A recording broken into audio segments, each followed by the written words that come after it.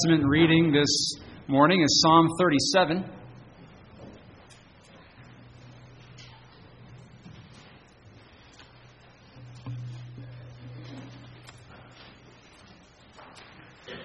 We're reading the whole psalm. It's on page 498 in the Pew Bible, if you'd like to follow along there. Psalm 37. This is the living and abiding Word of God. Do not fret because of evildoers, nor be envious of the workers of iniquity. For they shall soon be cut down like the grass and wither as the green herb. Trust in the Lord and do good. Dwell in the land and feed on His faithfulness. Delight yourself also in the Lord, and He shall give you the desires of your heart. Commit your way to the Lord. Trust also in Him, and He shall bring it to pass. He shall bring forth your righteousness as the light, and your justice as the noonday. Rest in the Lord, and wait patiently for Him. Do not fret because of him who prospers in his way, because of the man who brings wicked schemes to pass. Cease from anger and forsake wrath. Do not fret. It only causes harm. For evildoers shall be cut off. But those who wait on the Lord, they shall inherit the earth. For yet a little while, and the wicked shall be no more. Indeed, you will look carefully for his place, but it shall be no more. But the meek shall inherit the earth, and shall delight themselves in the abundance of peace. The wicked plots against the just, gnashes at him with his teeth. The Lord laughs at him, for he sees that his day is coming. The wicked have drawn the sword, and have bent the bow, to cast down the poor and needy, to slay those who are of upright conduct. Their sword shall enter their own heart, and their bows shall be broken. A little that a righteous man has is better than the riches of many wicked. For the arms of the wicked shall be broken, but the Lord upholds the righteous. The Lord knows the days of the upright, and their inheritance shall be forever. They shall not be ashamed in the evil time, and in the days of famine they shall be satisfied. But the wicked shall perish, and the enemies of the Lord, like the splendor of the meadows, shall vanish. Into smoke they shall vanish away. The wicked borrows and does not repay, but the righteous shows mercy and gives. For those blessed by him shall inherit the earth, but those cursed by him shall be cut off. The steps of a good man are ordered by the Lord, and he delights in his way. Though he fall, he shall not be utterly cast down, for the Lord upholds him with his hand. I have been young and now am old, yet I have not seen the righteous forsaken, nor his descendants begging bread. He is ever merciful and lends, and his descendants are blessed. Depart from evil and do good and dwell forevermore. For the Lord loves justice and does not forsake his saints. They are preserved forever. But the descendants of the wicked shall be cut off. The righteous shall inherit the land and dwell in it forever. The mouth of the righteous speaks wisdom, and his tongue talks of justice.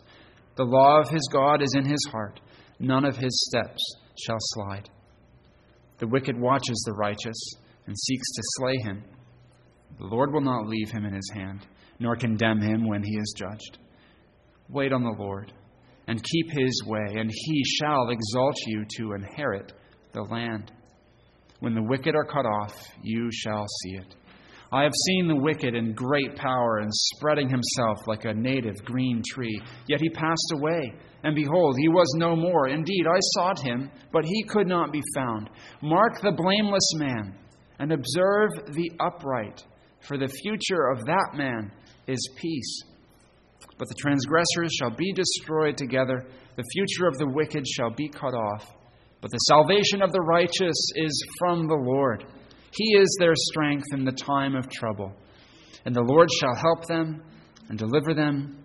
He shall deliver them from the wicked and save them, because they trust in him. Our New Testament reading, Matthew chapter 5, We'll read 1 through 11. Our sermon text is going to be verse 5. It's page 852 in the Pew Bible.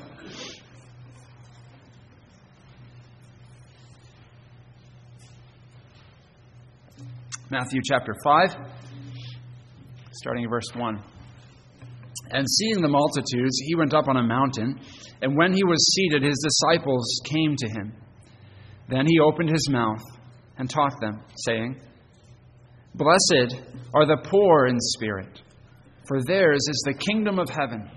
Blessed are those who mourn, for they shall be comforted.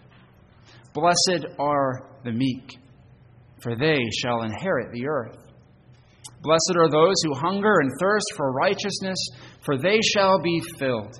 Blessed are the merciful, for they shall obtain mercy. Blessed are the pure in heart, for they shall see God. Blessed are the peacemakers, for they shall be called sons of God.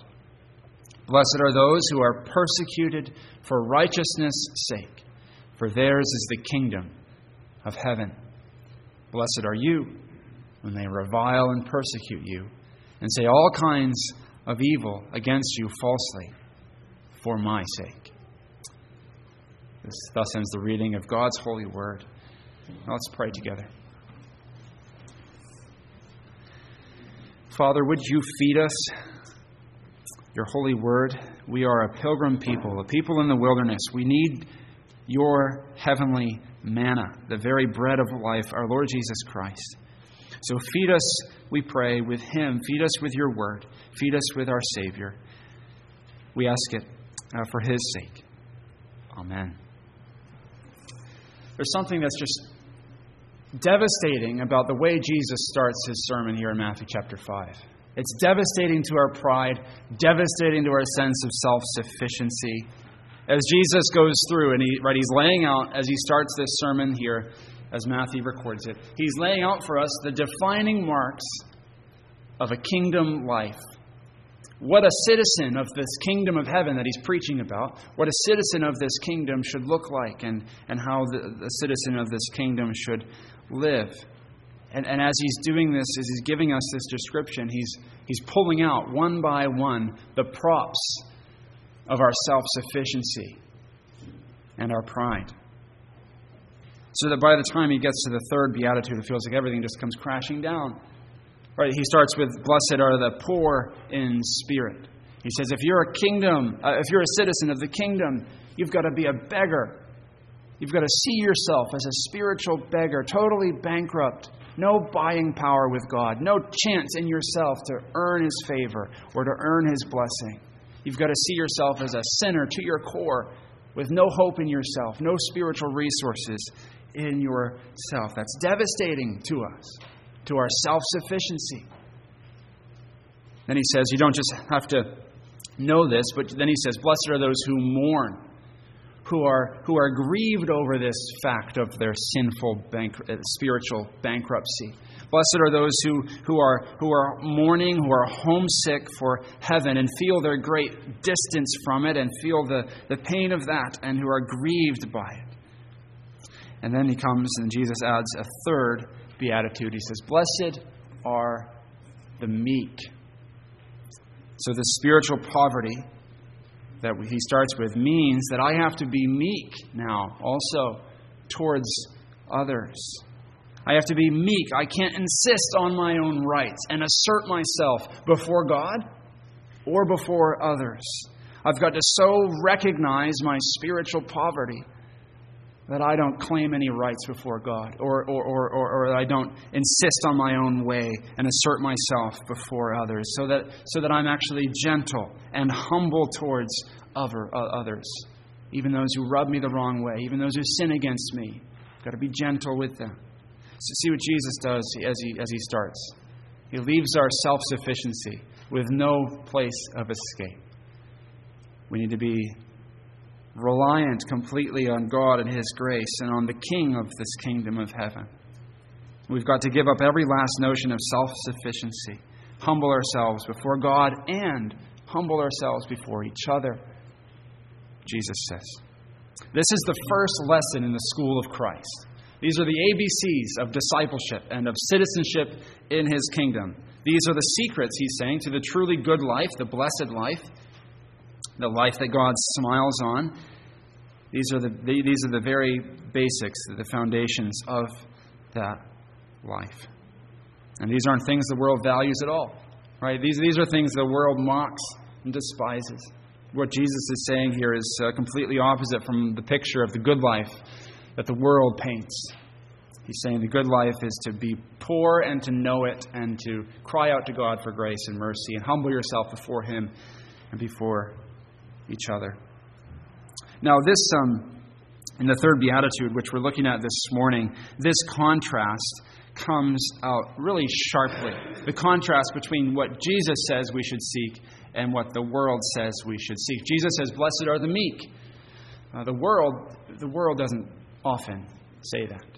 The world says, no, you should insist on your own rights and demand your rights. You should assert yourselves. You should loudly demand that your needs and your desires be met. You deserve it. You should be ambitious for your own desires. Be loud, be proud, right? Go get it. Get what you want. Jesus says, that's not how you live in the kingdom of heaven. Blessed are the meek in my kingdom. Jesus tells us that citizens of His kingdom will be marked by meekness. Are you meek? What does He mean by meekness? That's the first thing we need to see this morning. What does Jesus mean when He says, "Blessed are the meek"? What does He mean? Meekness was not seen as a virtue in His day either. It was seen as a vice. In Roman culture, meekness was equated with being servile, just being a doormat, letting people walk over you and do whatever they want, much like it is today. If you go look at the definition of meek that the Merriam-Webster dictionary gives, the second definition they give is that it means to be deficient in spirit and courage. Is that what Jesus means? Not at all. He doesn't say, "Blessed are the doormats, blessed are those who are deficient in spirit and courage." That's not what He means by meekness. What is this meekness that He's talking about? Well, we read earlier Psalm 37. And you probably noticed there that right there in Psalm 37, verse 11, it says, "The meek shall inherit the earth."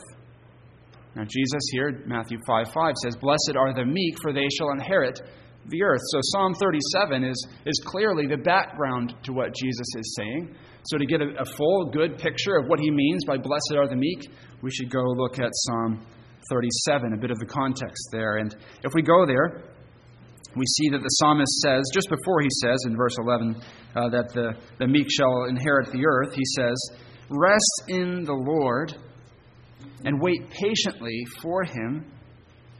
Do not fret because of him who prospers in his way, because of the man who brings wicked schemes to pass. Cease from anger and forsake wrath. Do not fret. It only causes harm. For evildoers shall be cut off, but those who wait on the Lord, they shall inherit the earth."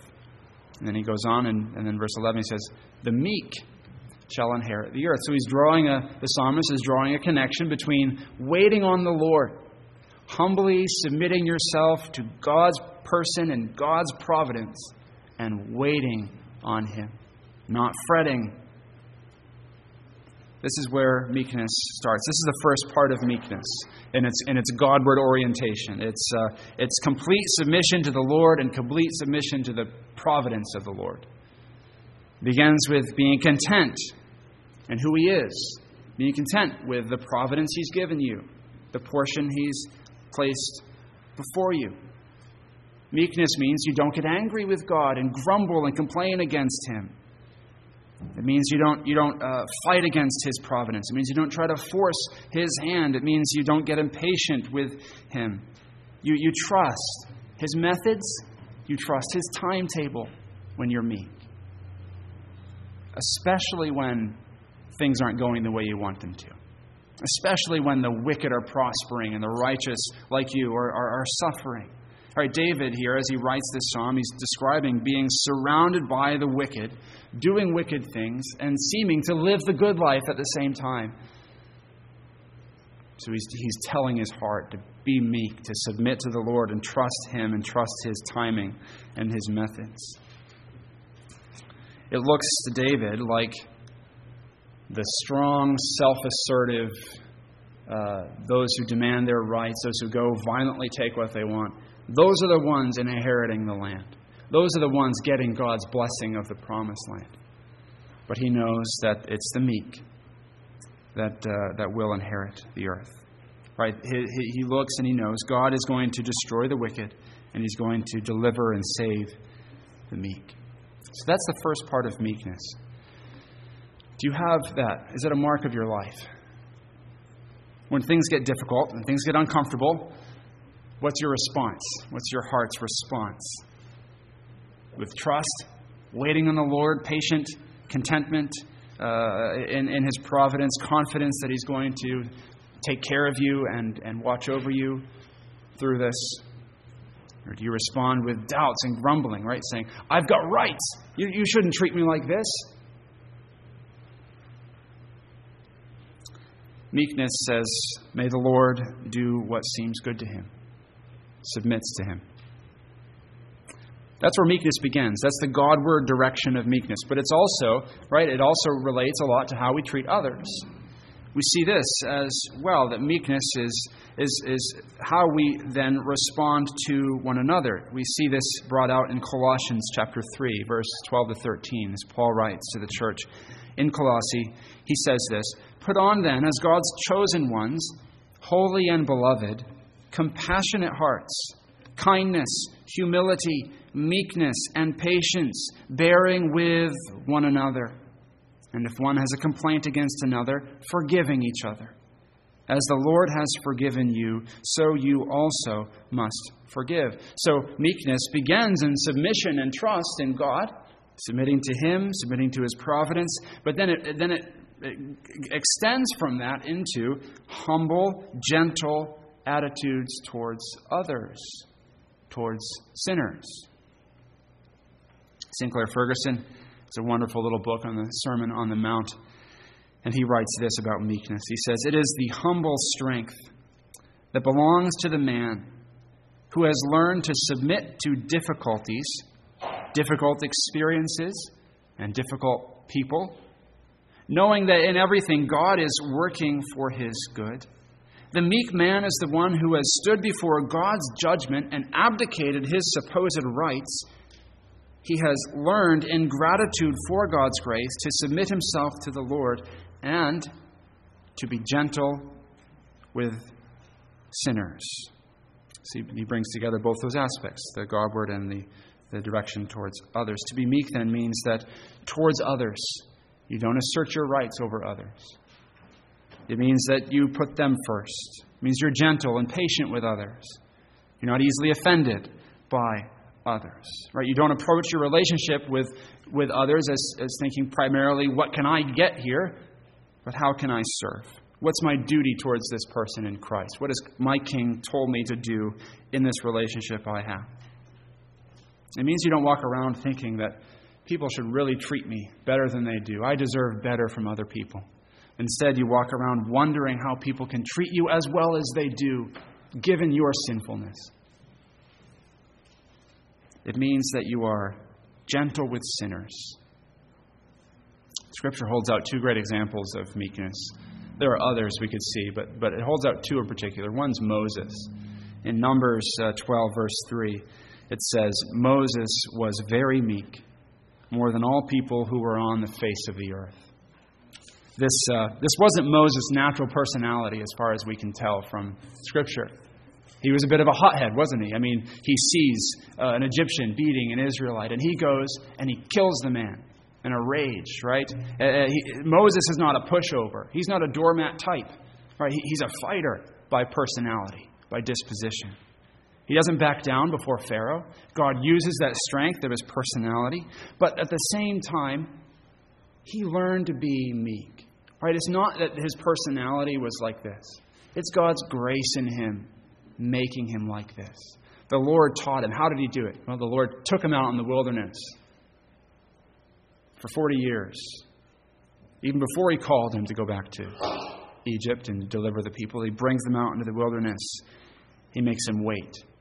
He makes him learn to trust. He makes him learn patience through difficulty. And he teaches him to be gentle. And he takes Moses through that process again in the wilderness as he leads the people of Israel through the wilderness. He continues to teach him. And we see Moses struggle with his meekness from time to time. But God's grace made him the meekest man of his generation. One of the commentators says, this is often how God works in us as well. God wants us to be meek. But first, he may have to break our pride, destroy our sense of self-sufficiency, and humble us under his mighty hand. He sends trials. He reveals the secret ambitions we have hidden in our hearts. He uncovers our reliance upon ourselves. Then, as he patiently changes us, he develops within us this meekness. That's one example, an encouragement to any of us who don't feel meek by temperament. Right? The grace of God is sufficient to make you meek, as he's called you to be. Second example of the meekness that we see is, of course, our Lord Jesus Christ. In Matthew 11:29, Jesus says that he is meek. He says, "Take my yoke upon you and learn from me, for I am gentle," the word is meek, "and lowly in heart, and you will find rest for your souls." He says, I'm the meek one. I'm the one who's gentle and lowly in heart. I'm gentle with sinners. I didn't come to break the bruised reed and snuff out the burning wick, but I came to bring healing. I came to bring salvation. That's who Jesus is. He's gentle. Loved ones, has he not been gentle with you as well? Right? Jesus isn't gentle in the abstract. He's gentle with sinners like you and me. He's patient with us, isn't he? He's meek towards us, isn't he? His meekness led him to the cross, right? He humbled himself before God. He submitted himself before God. It wasn't easy, right? There he is in the Garden of Gethsemane, sweating drops of blood, wrestling his heart to submission to the Lord. Right? He's going to be meek before God. And then he's not only meek towards God, he's also meek before us. He comes and he serves us, and he's gentle with us, and he's patient with us. How many times has Jesus Christ forgiven you for the same thing he forgave you last week? How many times has he been gentle and patient with you? He's meek. So how can citizens of such a king then turn around and not be meek? Right? If we've come to understand how meek he is towards us, how can we not be meek with each other? So, loved ones, don't insist on your rights, and don't assert yourself, and don't put yourself first. Don't count yourself more significant than others. Don't be impatient with each other's sins. Yes, it's hard to be patient when people sin against you. Be patient with them for Christ's sake, as he is with you. Be gentle. Be gentle with sinners. Be gentle with his church, just like he is. How do we become meeker? We can't fake it. We can't just, by sheer willpower, make ourselves meek with each other. We can't do that. This only comes by the grace of God. How do we do it? Well, we've got to see Christ. We've got to see, as we've just been looking at together, his meekness towards us. The more we come to understand that and taste that and experience his gentleness with us, we'll learn to be gentle with others. Charles Wesley has a hymn that expresses this desire to be meek like Christ really, really wonderfully. It's called "Gentle Jesus, Meek and Mild." There was a time when that kind of rubbed me the wrong way. Right? Jesus, gentle, meek, and mild. Right? Isn't he the king and the warrior who comes to crush his enemies? Yes, he is.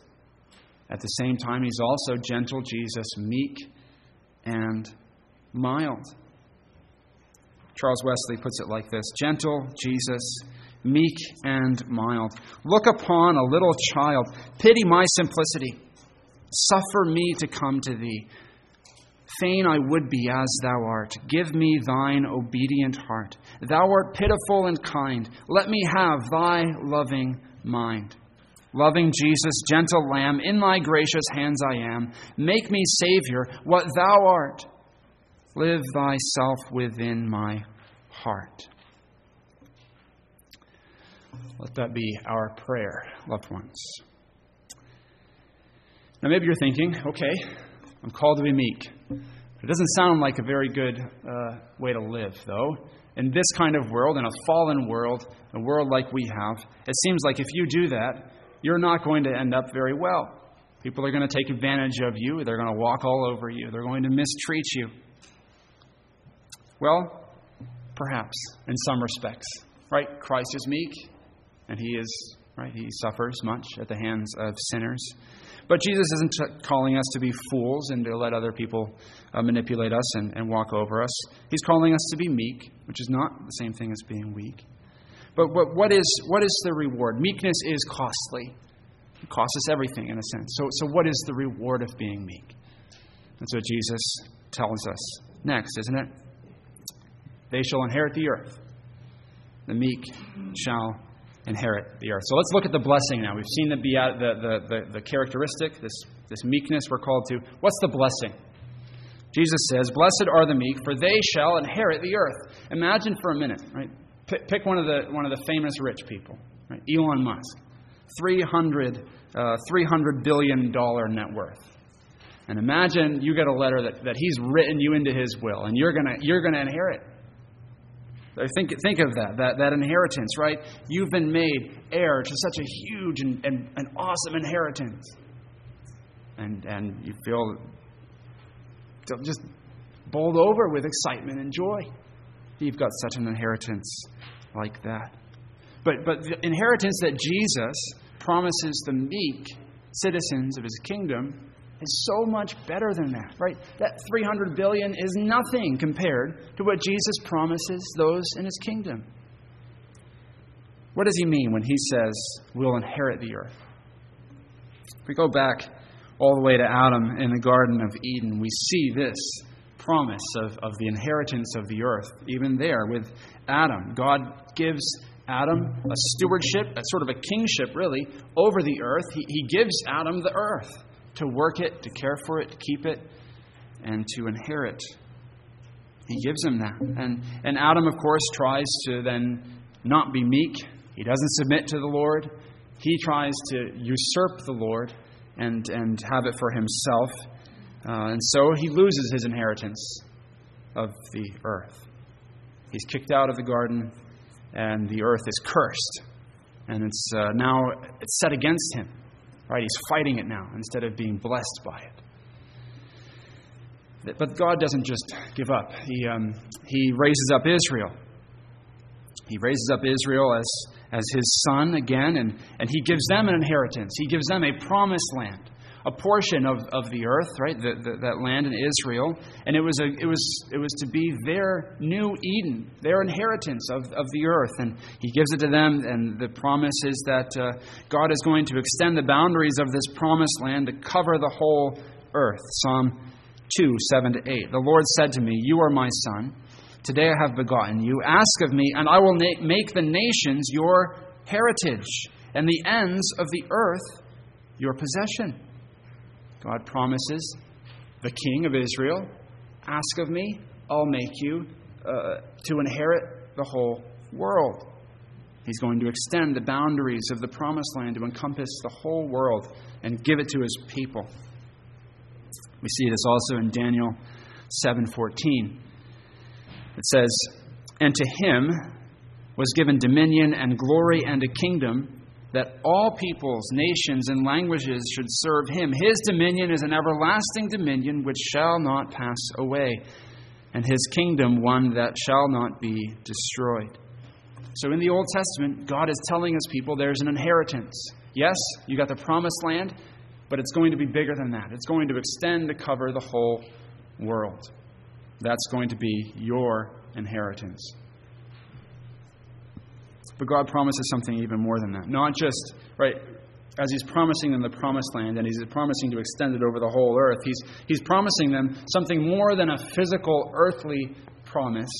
He's giving them the heavenly promised land. He's promising them, really, a new heavens and a new earth. Isaiah 65:17. Behold, I create new heavens and a new earth. God is promising His people, you are going to inherit a new creation, free from the curse. And so as Jesus says in Matthew 5:5, blessed are the meek, for they shall inherit the earth. This is what He means. He means that those who are humble, submissive, meek before the Lord, gentle towards sinners, marked by that as citizens of His kingdom, that what is coming to them is nothing less than the heavenly promised land of the new heavens and the new earth. That is our inheritance. It's a glorious thing. It's unimaginably good. The language Scripture uses for the new heavens and new earth pushes the very limits of our ability to comprehend it, just how wonderful it will be. We're told it's a place where perfect righteousness dwells, where everyone is free from sin, living right before God and right before each other. Imagine that. No sin. No sin infecting your relationship with God, infecting your relationship with your family and your neighbors. How good that would be. Unending and perfect peace and perfect security and perfect prosperity. Every good blessing from Him. No sickness, no pandemics, no wars, no cancer, no food shortages, no conflicts of any kind. Just this perfect, wholesome relationship with God, free from all trauma and anxiety and fear. How good this will be. Not the slightest shadow cast over any aspect of it. We'll be raised up with new bodies to live forever in communion with God and sweet fellowship with each other. Most of all, it's going to be this good place because that's where God dwells with His people. Where God and His people live together in sweet communion forever and ever. Where God gives Himself to us. He gives all that He is to us for us to enjoy Him to the fullest extent forever and ever. This is the place, as we read earlier in Psalm 16, where there is fullness of joy and pleasures forevermore in our God. That's our inheritance. What can compare with it? There's a hymn, Jerusalem the Golden, which describes it for us. Jerusalem the Golden, with milk and honey blessed, the sight of it refreshes the weary and oppressed. I know not what joys await us there, what radiancy of glory, what bliss beyond compare. The Christ is ever with them. The daylight is serene. The pastures of the blessed are ever rich and green. There is the throne of David, and there from care released, the shout of them that triumph, the song of them that feast. To God enthroned in glory, the church's voices blend. The Lamb forever blessed, the light that knows no end. That's our inheritance, loved ones. We get a taste of it now. God gives us His Spirit as the guarantee, the down payment of it, so that we're already possessors of that inheritance and we already taste something of it. Paul writes about this over in Ephesians 1:14. We know that Christ has gone into that inheritance. He's our King. He's going to bring the citizens of His kingdom there to enjoy that kingdom with Him.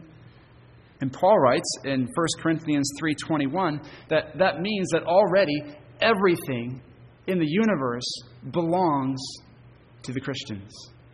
Paul writes over there in 1 Corinthians 3:21-23, he says, all things are yours. Whether Paul or Apollos or Cephas or the world or life or death or the present or the future, all are yours. And you are Christ's. And Christ is God's. Paul says everything is yours. If you belong to Christ, right, He's inheriting everything and you're a co-heir with Him of everything. Everything's been made to serve the Christian. God has enlisted everything for our blessing. This is the foretaste of that full inheritance that's coming. But the focus here in Matthew 5:5 is not so much on that foretaste. It's really on the future. Throughout these Beatitudes, Jesus reminds us of this aspect of His kingdom, that the blessing is now in part, but it's coming in the future in full. It's an already not yet blessing that He's promising in this kingdom. And the emphasis here is especially on that not yet aspect, that future aspect of His blessing. Jesus wants us to keep our eyes up, loved ones. He wants our eyes to be on His kingdom and the blessing that's coming in the future. We should be driven by that vision with our eyes on Him. It's so tempting, isn't it, to look down at the inheritance of this world, and it's so close to us and tangible for us, that it's tempting to say, well, that looks better. I can enjoy that now. Why should I look for the inheritance of this kingdom of heaven that's coming? But the inheritance that's coming is so much fuller and better, isn't it? C.S. Lewis has put it well. He says, we are half-hearted creatures, fooling about with drink and sex and ambition when infinite joy is offered to us. We are like an ignorant child who wants to go on making mud pies in a slum because he cannot imagine what is meant by the offer of a holiday at the sea. We are far too easily pleased. Jesus is saying, keep your eyes on the kingdom. Don't be too easily pleased. Don't settle for an inheritance now. Look for the inheritance that is coming, the new heavens and the new earth. And He doesn't present it to us as this is a possibility. He says this is a certainty. It's guaranteed. It's a concrete reality. You will enjoy this inheritance. Nothing in heaven or earth can threaten our inheritance, because there's no stipulation in the will that says, if he fails in this way, he's out. All right, Jesus is the one who purchased this inheritance for us. All right, that's why this inheritance is not just a kind of something, it's a possibility or just like a pie in the sky hope, something in the future that might happen, that might work out. No, this is a certainty because Jesus Himself has secured it. He secured it by His meekness, loved ones, laying down His life, humbling Himself before the Father, being gentle with sinners. He earned this inheritance. And now He holds it out to you, and He freely gives it to all who will trust in Him, all who will receive Him, this glorious blessing. So come and receive Christ and the inheritance He offers. Don't hang on to your self-sufficiency and your pride. Come and humble yourself before Him and learn from Him. Receive His mercy and receive then the blessing of the inheritance that He promises. Let's pray together. Our great God, thank You for Your grace to us in Your Son. Thank You for His meekness. Make us like Him and bless us in Him, we pray. Amen.